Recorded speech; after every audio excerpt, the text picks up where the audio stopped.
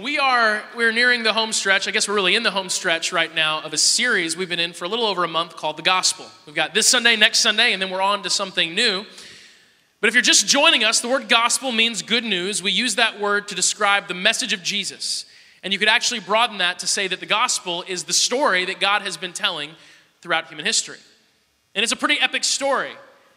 And personally, it's a story that affects us greatly because not only has what God has done affected our lives, we're actually invited into the story. You have been invited to play a part in the story that God is telling. How awesome is that?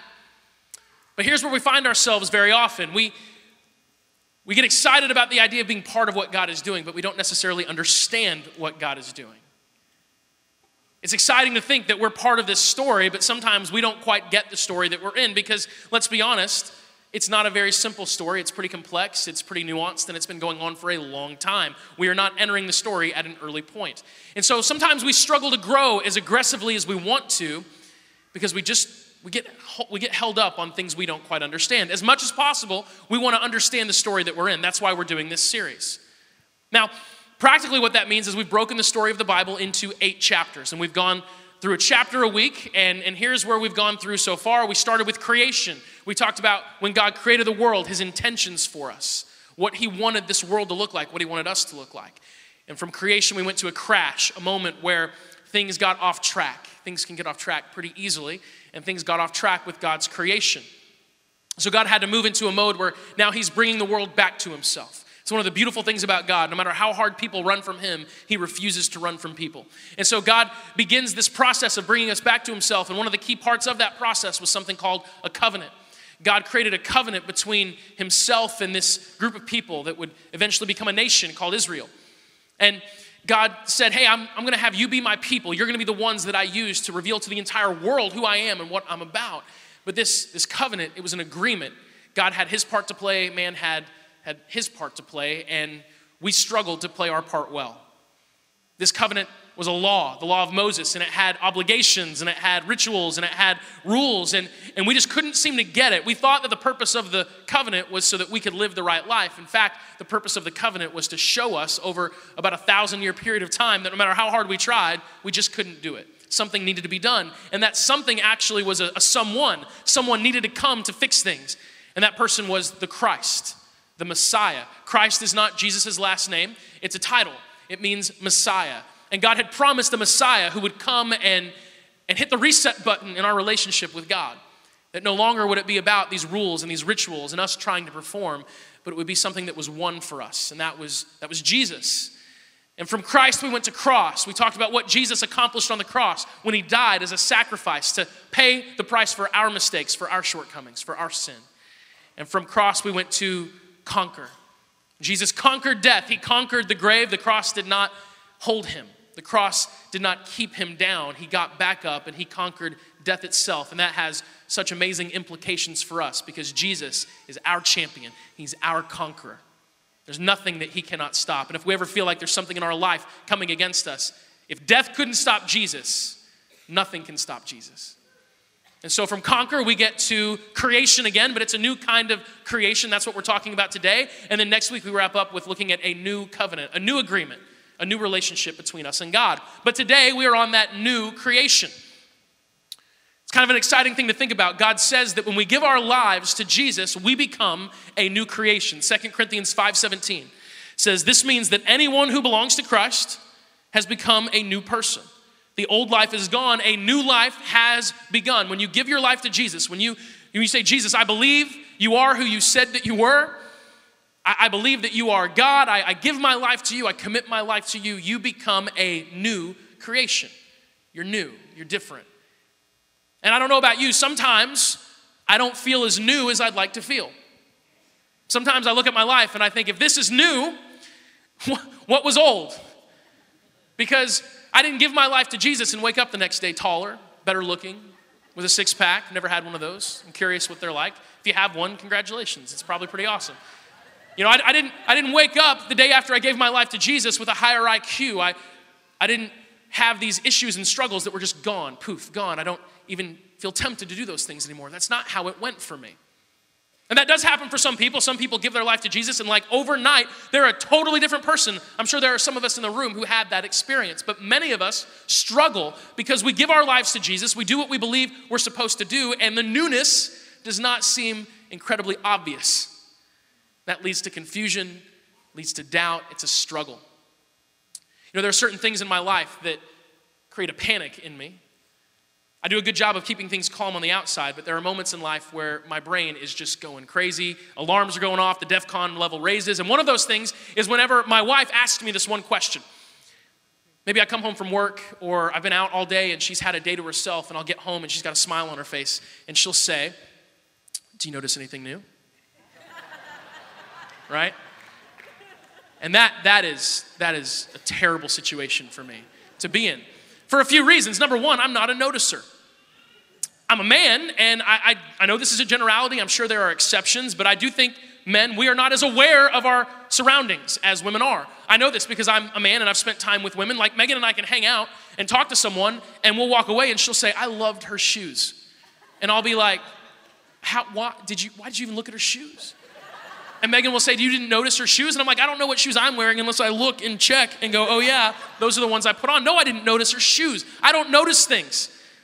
Once Nathan hid something in my car. He put something in my car and I didn't find it for 6 months, and it was a microwave. And it wasn't like some small microwave. It was actually a large microwave, and I just didn't notice it. I just didn't notice this large, pile of things in the back of my car. I'm not a noticer. And so when Megan asked me, "Do you notice something new?" the fact that she has to ask the question probably means no, I don't. I don't notice things. But number two, I know the situation I'm in when she asked that question. And men, it doesn't matter if it's your mom, your sister, your girlfriend, your fiance, your wife. You've got to understand, if a woman asks you, "Do you notice anything new?" You're in a bad situation.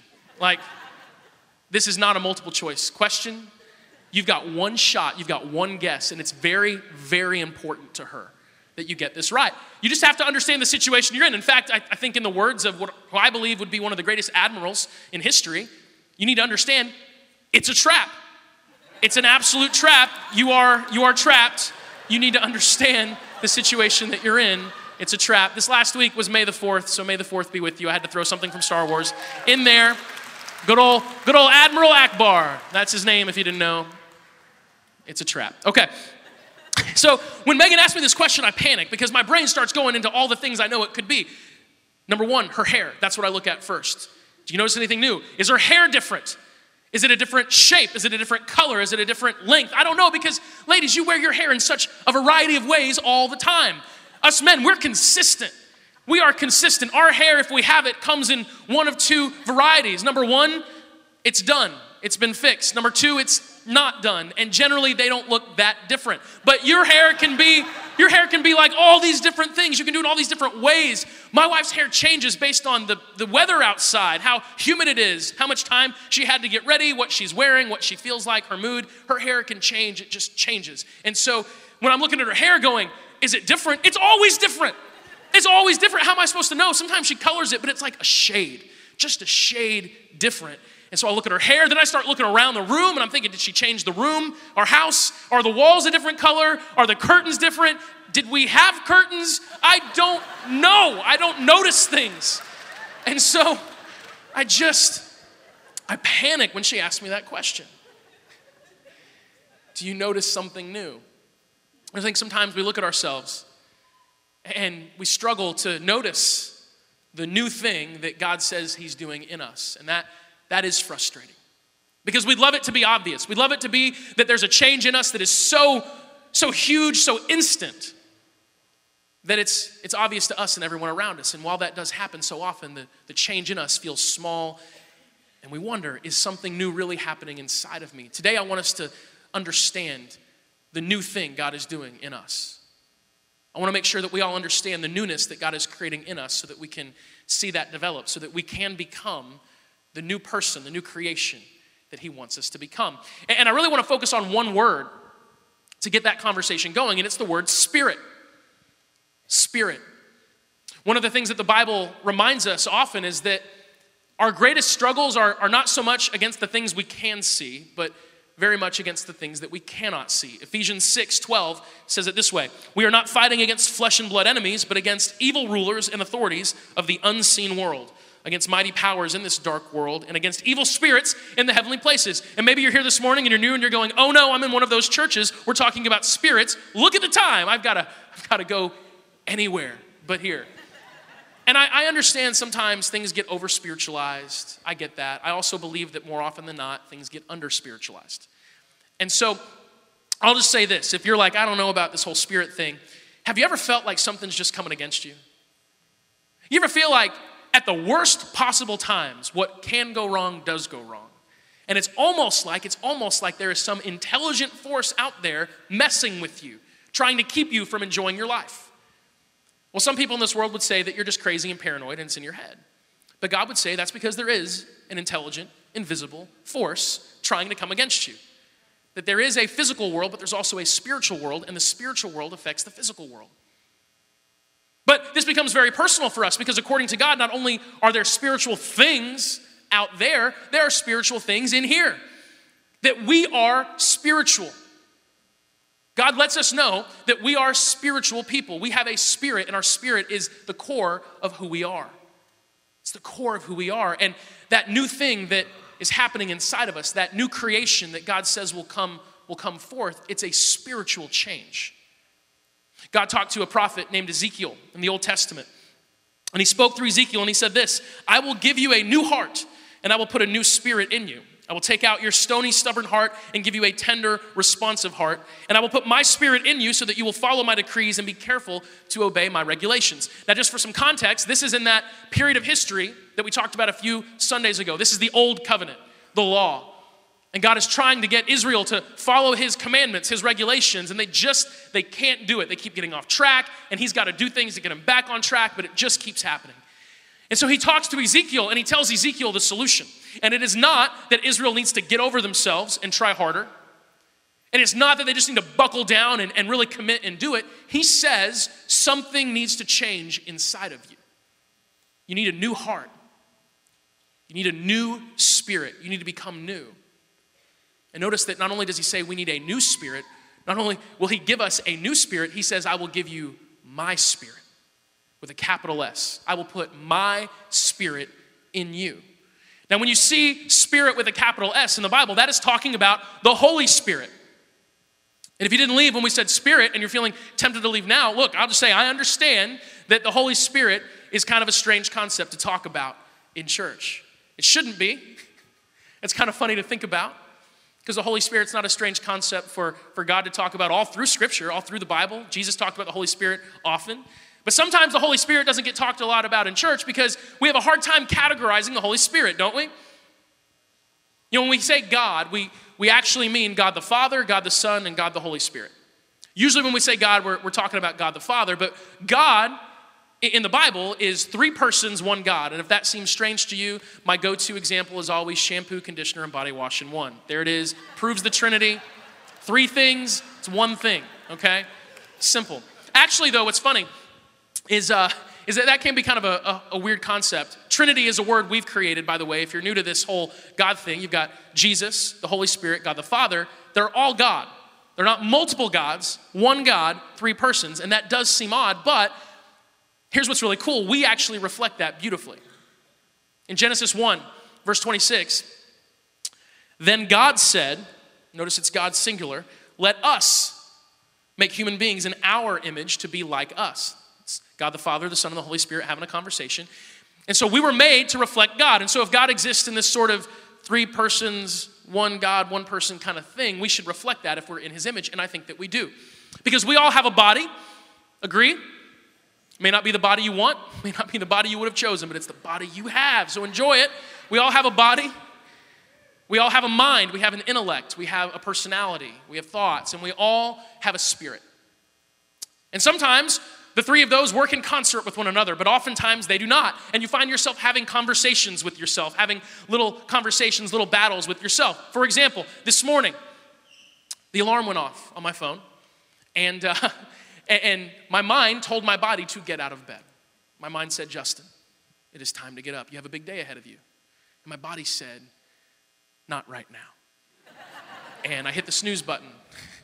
And my mind and my body had this little fight. I mean, I'm laying in bed and I'm sort of asleep, and it's just my mind going, you gotta get up, you gotta get up. And my body's like, no. And I'm not crazy. I don't think so for the most part. I'm not crazy that I'm having this conversation with myself. It's just that I'm made in the image of God. Sometimes my spirit will compel me to do things that my mind does not agree with. I had an experience not that long ago where my spirit, like deep inside of me, said I needed to do something generous for someone, and I didn't want to. Because I already gave that month. I checked that box. I did my duty. I've been generous enough. That's what God calls us to, be generous enough. And so my spirit's like, you need to give this person something. And my brain is like, you do not pay the bills, Holy Spirit. I pay the bills. And I'm sitting there going, this is not a good time. I've got kind of a busy month, and we just had this month where a lot of things were hitting at one time, and so it was just a tighter month than normal. And I'm sitting there going, this is the worst possible time for me just to throw some extra stuff out there. And this battle happened between my mind and my spirit.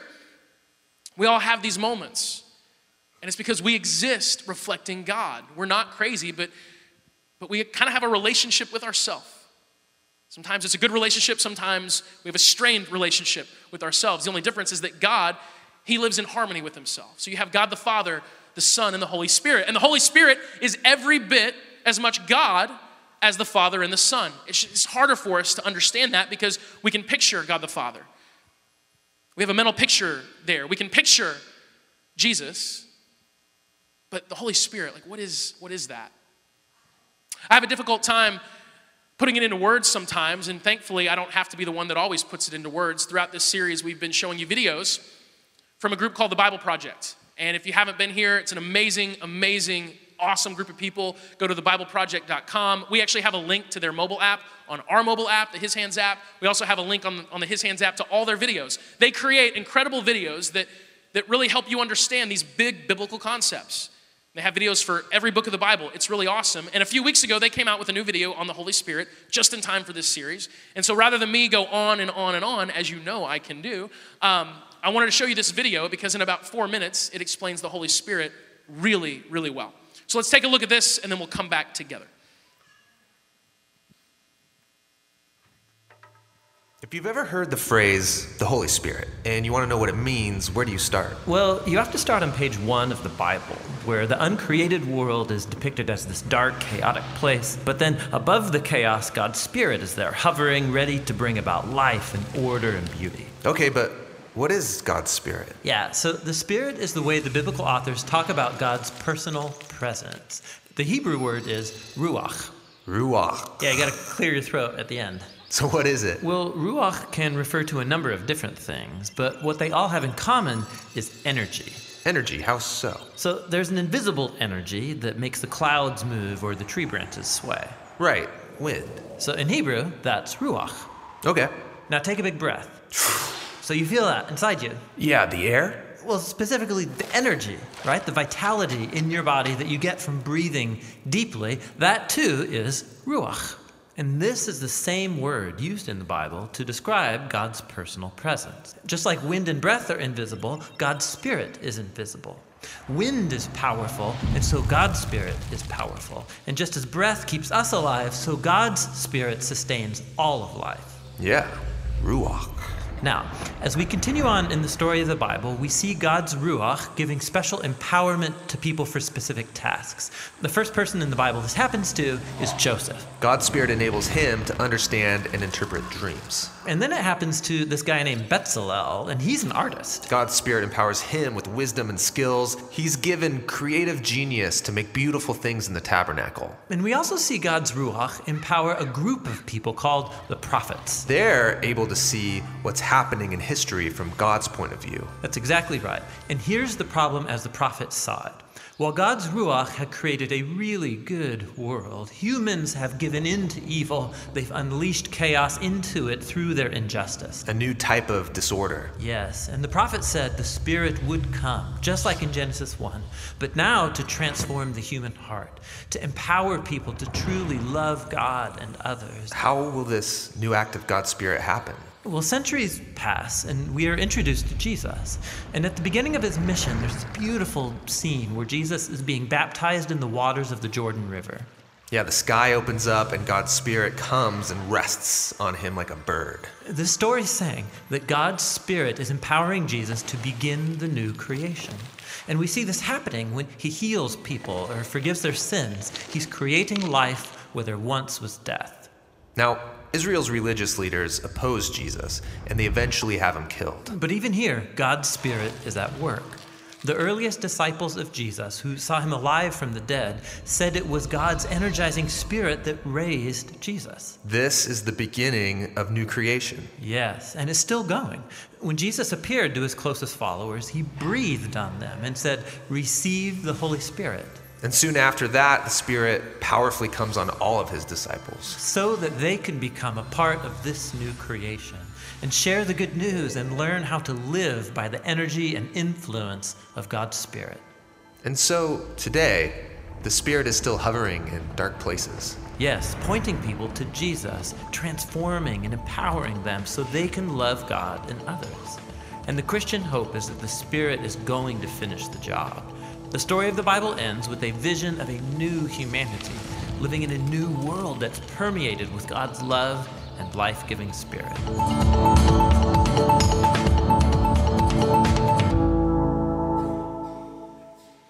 There you have it. Some good old-fashioned ruach for you, you know? So according to God, it's his Spirit that is that new thing in us that is making us new. The actual presence of God. And this is a really, really cool concept to think about. In the Old Testament, there was this temple. And the temple was where God's presence lived. And the people who worshiped God, they got kind of obsessed with the temple. So much so that the temple really became like an idol to them. They were more concerned with the temple than they were with the presence of God himself. And they had this lofty idea of the temple, and it just got kind of crazy. And Jesus shows up, and he doesn't really think that much of the temple. He's not wowed. He's not blown away. He kind of talks about the temple dismissively. And it really offends the Pharisees and the religious leaders. But Jesus makes it clear to us, hey, these walls you've built, they might be impressive to you, but they're actually not where God desires to dwell. Because God has a temple, his intended temple. The place he wants to live is us. It's in our hearts.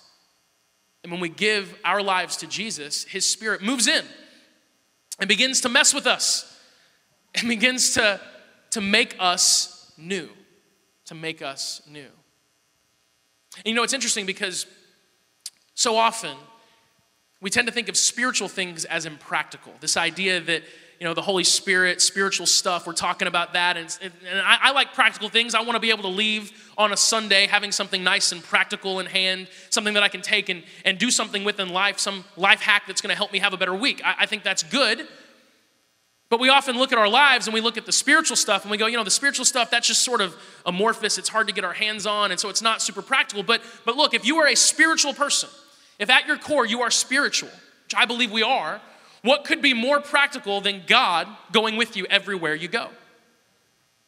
I believe it's the spiritual that's actually the most practical. That's why it's so important as a church that we talk about spiritual things, that we don't pretend like the Holy Spirit's not a big part of the equation. Sometimes, unfortunately, that happens in church culture. The spiritual stuff isn't talked about because there's this fear that if we talk about spiritual things, people are going to go, I don't know what to do with that. No. The spiritual is the most practical. It really is. This is actually an ad from Radio Shack in 1991.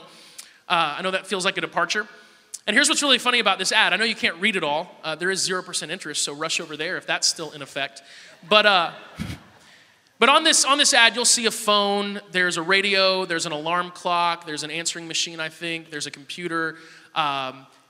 There's nothing on the front page of this ad that is not in a smartphone today. So one device has made all of that obsolete. It's amazing how practical my phone is because every day I go somewhere and I've got my phone, I've got my music, I've got directions, you know, I've got an app for everything you can imagine. I have all the information I need and I take it with me everywhere I go. There's nothing more practical than that. And when you listen to Jesus talk about the Holy Spirit, Jesus talks about the Holy Spirit in this incredible practical way. It's almost like he's listing features for what the Holy Spirit will do. In John chapter 14, Jesus says, if you love me, obey my commandments.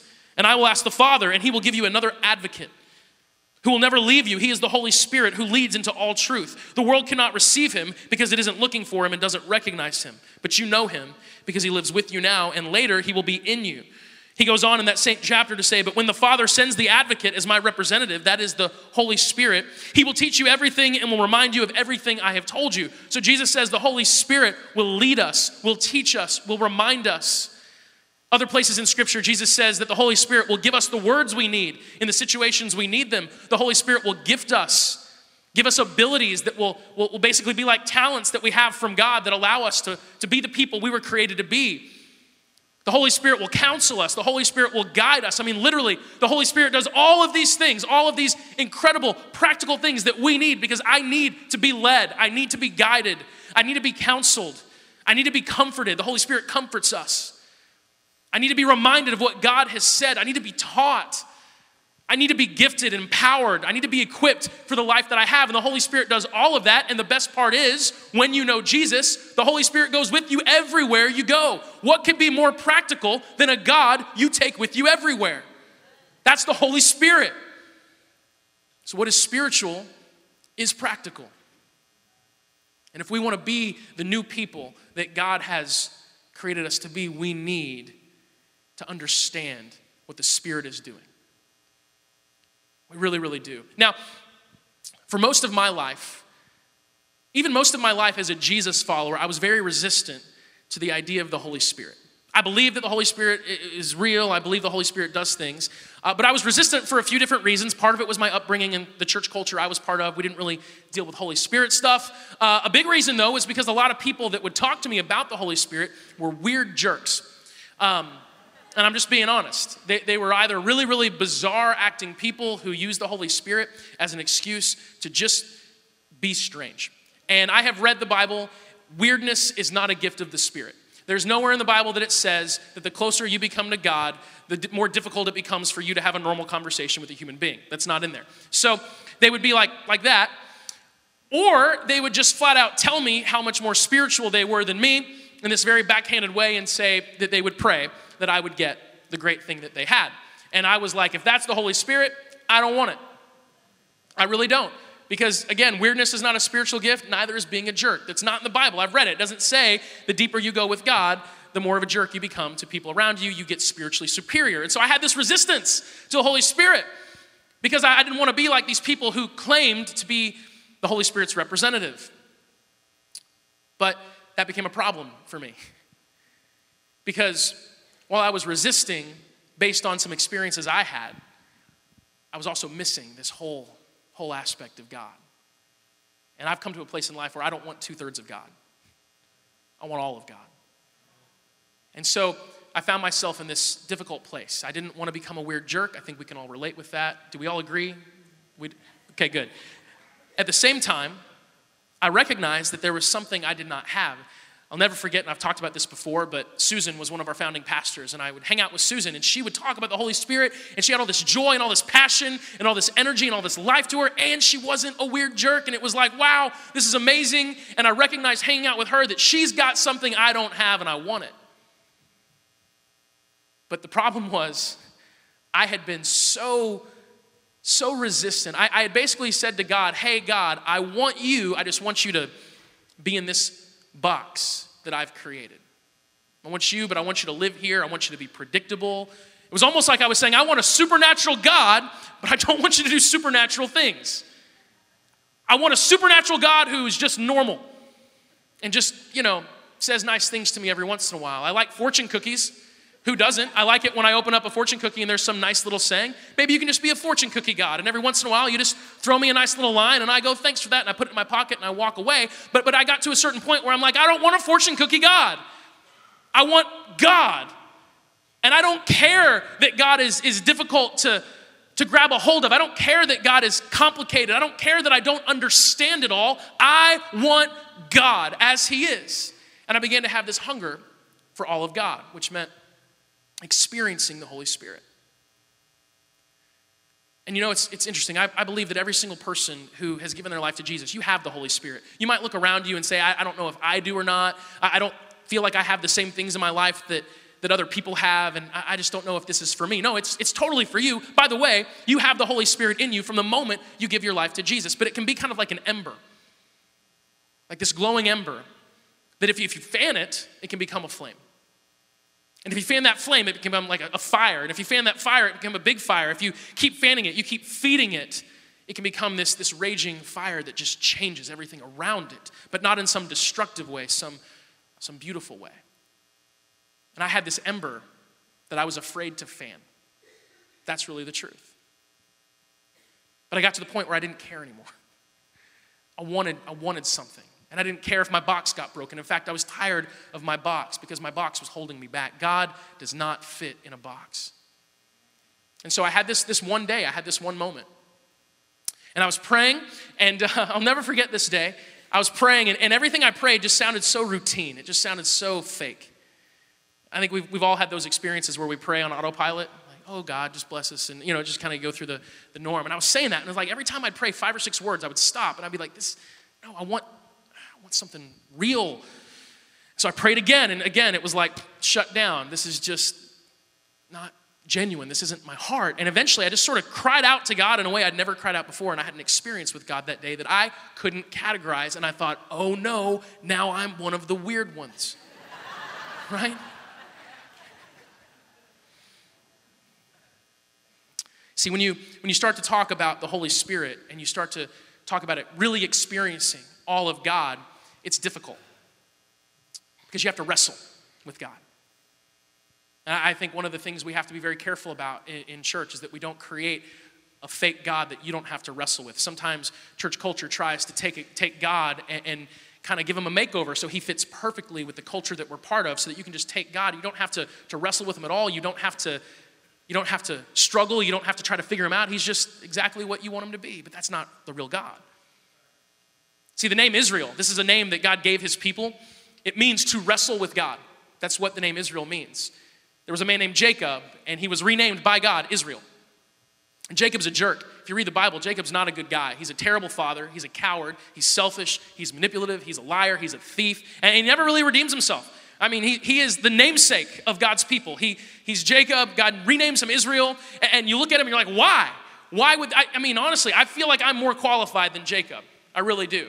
And if you read the Bible, so are you, okay? Because Jacob's just not a good guy. And what is it about Jacob that like God says, you're the one that I'm gonna give you the name that's gonna become the namesake of my people in the Old Testament. And one day I'm listening to a message by a pastor that I really love to listen to. And he noticed something and said something about Jacob that I'd never noticed before. It's this moment in Jacob's life where he physically wrestles with God. Like God shows up to him in a physical form and Jacob grabs a hold of him. Which is an odd thing to do, I think. Most people when they have God in their midst in the Bible, they tend to either like run or they fall on their face and they freak out. But Jacob grabs a hold of God and God's like, let go of me. And Jacob says, no. And God says, let go of me. Probably lowered his voice, maybe even whispered, you need to let go of me. Jacob will not do it. And so God says, fine, and God touches his hip, and it like breaks his hip. So much so that the rest of his life he walks with a limp. But any men here have injuries you're sort of proud of? Maybe you have a limp or a scar, but you're like, there's a story to this one. Like this is, it was a limp, and I'm sure Jacob just lit up anytime someone said, hey, how'd you get that limp? He's like, well, let me tell you, okay? And for all of Jacob's garbage, for all of his shortcomings, this pastor said something, I'll never forget it. He said, here's what made Jacob special. Here's what made him the one that God decided to rename, to name him he who wrestles with God. Literally, he wrestled with God. Jacob would rather have been someone who died holding on to God than someone who lived having let go of him. And I heard that, and I recognized how much I had avoided wrestling with God in my life. How I had tried so hard to find a version of God that just fit what I wanted God to be. A God I could grab a hold of and not have to wrestle with. But when you really grab a hold of God, it's like hold on for dear life. Because you can't contain him and you can't fully understand him. He's God. Do you want a God that's normal? Do you want a God that's small, or do you want a God that is so great, that is so powerful, that you can spend your entire life holding on to him, trying your best to understand him, and know that you're going to have all of eternity to do the same thing because he's so big, he's so great, he's so different, he's so other, he's so holy, that there's no way you could even process him. What God do you want? See, the real God, he's amazing, he's incredible. And if you want to know him, you've got to wrestle with him. See, the Holy Spirit makes us wrestle with God. To have a relationship with God where you believe that he's in you, working with you, messing with you. He messes with me. And he doesn't always have my permission. The Holy Spirit, it creates this wrestling dynamic in our hearts. And that dynamic is the new thing. It's that very dynamic that is the new thing happening in us, that new creation. We're being remade as we wrestle with God.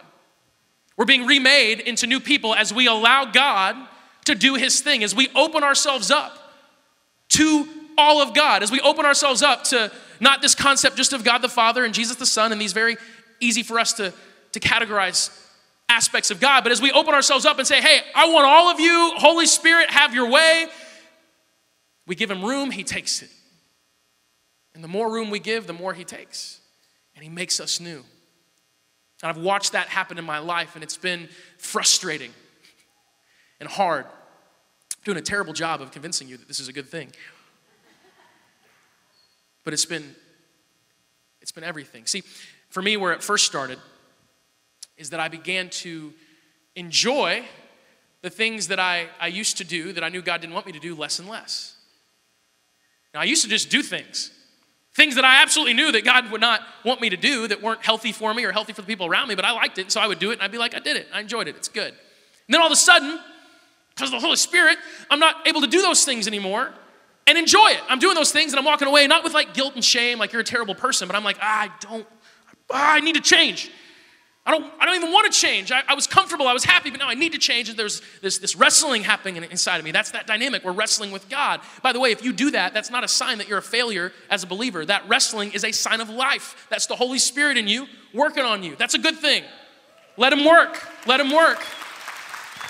And then all of a sudden, certain aspects of my personality started to change. I mellowed out a little bit.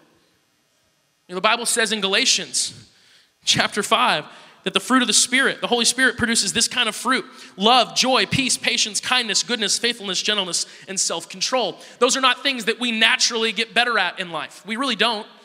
It's not like the older you get, the more patient you become. I know that. I waited tables for years, and I saw no correlation between the age of my customer and how long they were willing to wait for their food, right? No, the older we get, we tend to get more particular. We like things the way we like things. This is the way we do things. This is my schedule. I have this. I do this at this time. And this time we get more and more like that. We don't just get naturally more patient, more loving, more kind, more generous, more gentle. We don't. But the Holy Spirit starts to make us this way. It's the fruit of the Spirit. Self-control. It's the last one listed. That's what I'm holding out hope for. I look at my life, I struggle with self-control, but it's the last one. That's what I tell myself. It's the last one. Love is first. Self-control is last. I don't think God's necessarily listing them in order of importance, except religion will tell you that self-control is way more important than love. And God does tell us over and over again that love is the most important thing. And so as I let God wrestle with me, as I let God have his way, all of a sudden I'm apologizing to my wife way more. I'm saying, honey, I'm sorry. I shouldn't be that way. Words like, I'm sorry, I was wrong, they could come out of me. And I could mean them. That did not happen before. It's the Holy Spirit working on me. But it all got to one point, and we're about done. We're going to wrap up with this. It all got to a point where I just asked God for everything he had. I asked God. I said, God, I want what you have. I want it. Jesus says this in Luke 11. If you sinful people know how to give good gifts to your children, how much more will your heavenly Father give the Holy Spirit to those who ask him? When you give your life to Jesus, you have the Holy Spirit. You have that ember inside of you. But when you get to the point in your life where you say explicitly, God, I want the Holy Spirit to take over my heart and my soul in a way that I have not experienced. When you ask for that, oh man, be ready. When you get to the place where you say, I am not satisfied with a fortune cookie God. I want it all.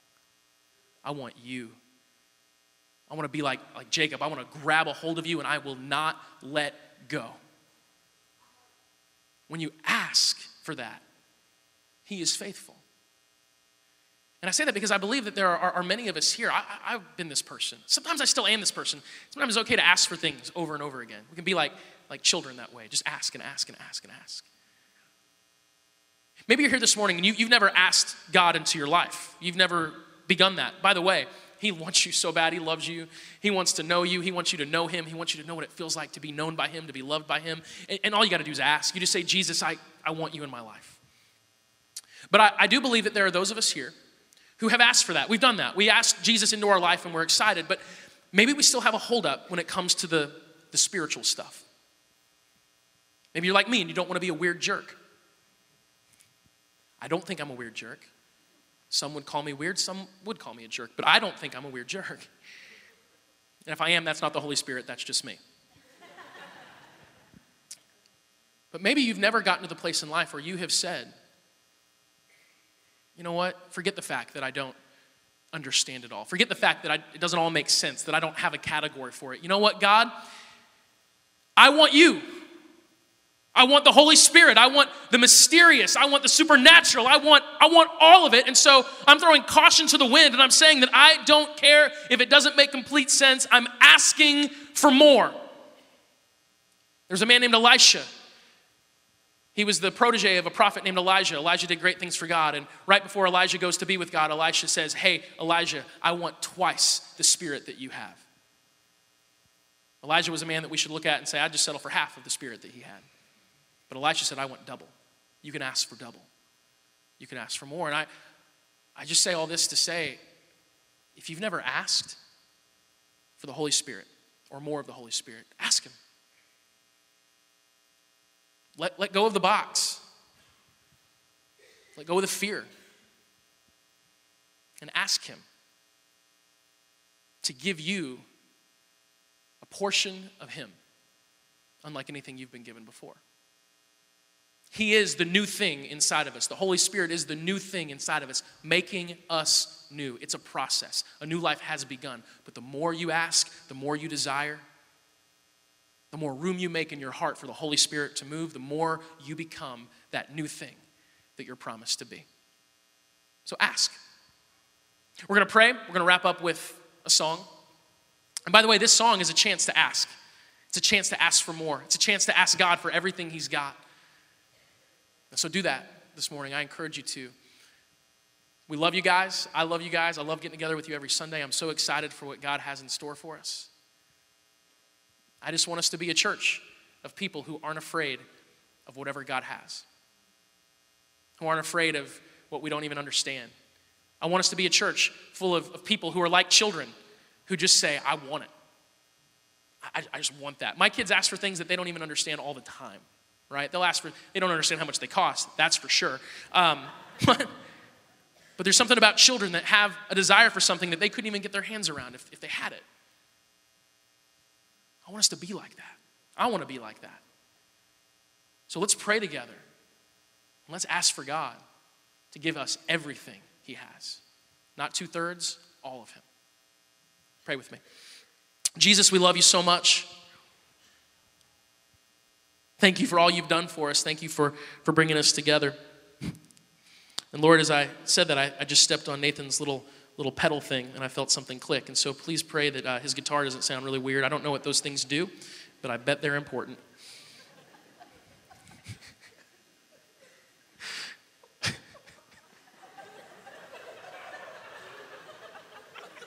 I did. I felt it click like right here. I don't know. My eyes were closed because I was praying like a good Christian. And then I stepped on that. It's really pretty big, though. It's pretty small. All I get is a table, but okay. Thank you so much, Lord, for this church. I love that we can take you seriously without having to take ourselves seriously. That's actually really nice. God, I don't even feel like I articulated what I needed to articulate right now. But I don't really care about that because I believe that you are the greatest interpreter that's ever existed. And I'm just going to trust that you're going to interpret every word spoken today into our hearts. I guess, Lord, I'm just asking that you would give us a hunger that we've never had before. As individuals and as a church, that we would have a hunger to experience your presence. That we would not be people who don't get in the water because we're afraid that it may not be the temperature we prefer. But that we would be people who jump in. Just like Carlos said in that video we watched from the youth group, that we just got to go all in with you. And Lord, I don't really care that your spirit is difficult to comprehend. I want to experience everything you have. And I believe there's a lot I've never experienced. I want it. So help us desire that as a church. Help us desire that for one another. Help us be excited for experiencing whatever you have for us, Lord. We want your spirit. We want to become the new thing that you promised we will become. And we ask this in your name, Jesus. Amen.